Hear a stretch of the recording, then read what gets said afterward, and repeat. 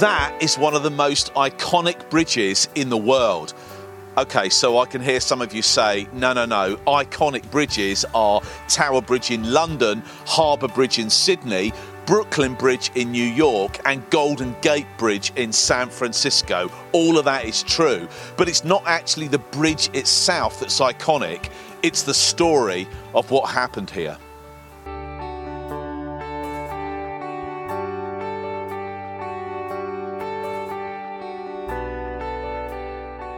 The Bible records these words of Jesus from John's Gospel.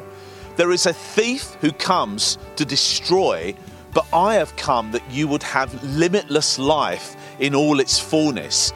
You see, there is a grand theft that takes place when we lose connection with our Father in heaven and we try to live independently of him, searching for security and purpose and identity in the things that are around us.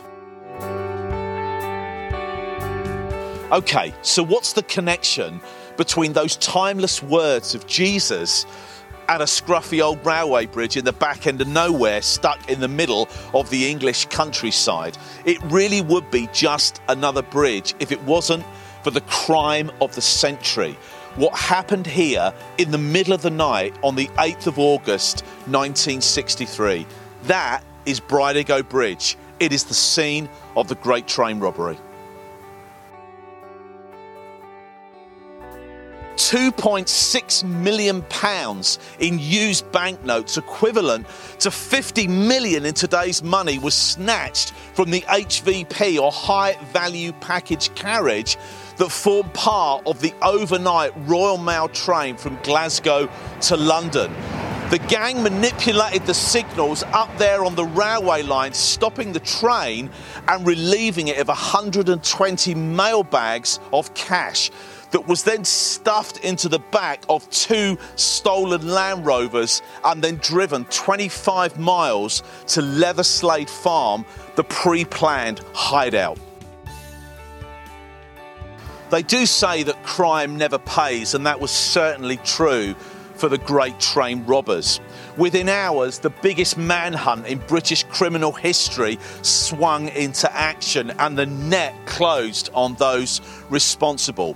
Many received long sentences, others lived on the run as fugitives, and still others died prematurely or committed other serious crimes and did long stretches in the slammer. In the early weeks of the Christian church, the disciples of Jesus were on the street demonstrating the same love that had taken him to the cross and the same power that had raised him to life again 3 days later. The Bible graphically portrays the moment where Peter and John encountered a seriously disabled guy who was begging on the street by one of the famous old gates leading into the city of Jerusalem. The Jesus boys explained to that poor guy that they had nothing to offer him of material value. No gold, no silver, no sacks of cash lying around, stolen or otherwise. But what they did have, they would share with him. And with that, Peter, one of the disciples, reached out to that guy in the love and authority of the name of Jesus, and his life was miraculously transformed. All pretty incredible stuff, but what does it really mean for you and me today? Simply this: into a world that was constantly on the take, God gave. He gave of his Son, Jesus, in order that we could be fixed, forgiven, and restored to a right relationship with him. There's an old hymn that we used to sing in churches years ago that went like this: Lord, you are more precious than silver. Lord, you are more costly than gold. Lord, you are more beautiful than diamonds, and nothing I desire compares with you. The gift of personal, eternal transformation through Jesus is the most costly, precious thing that you can find anywhere in this life. But it's something that none of us are too poor to buy. Why don't you humble yourself today and receive this free gift of limitless life that God offers us.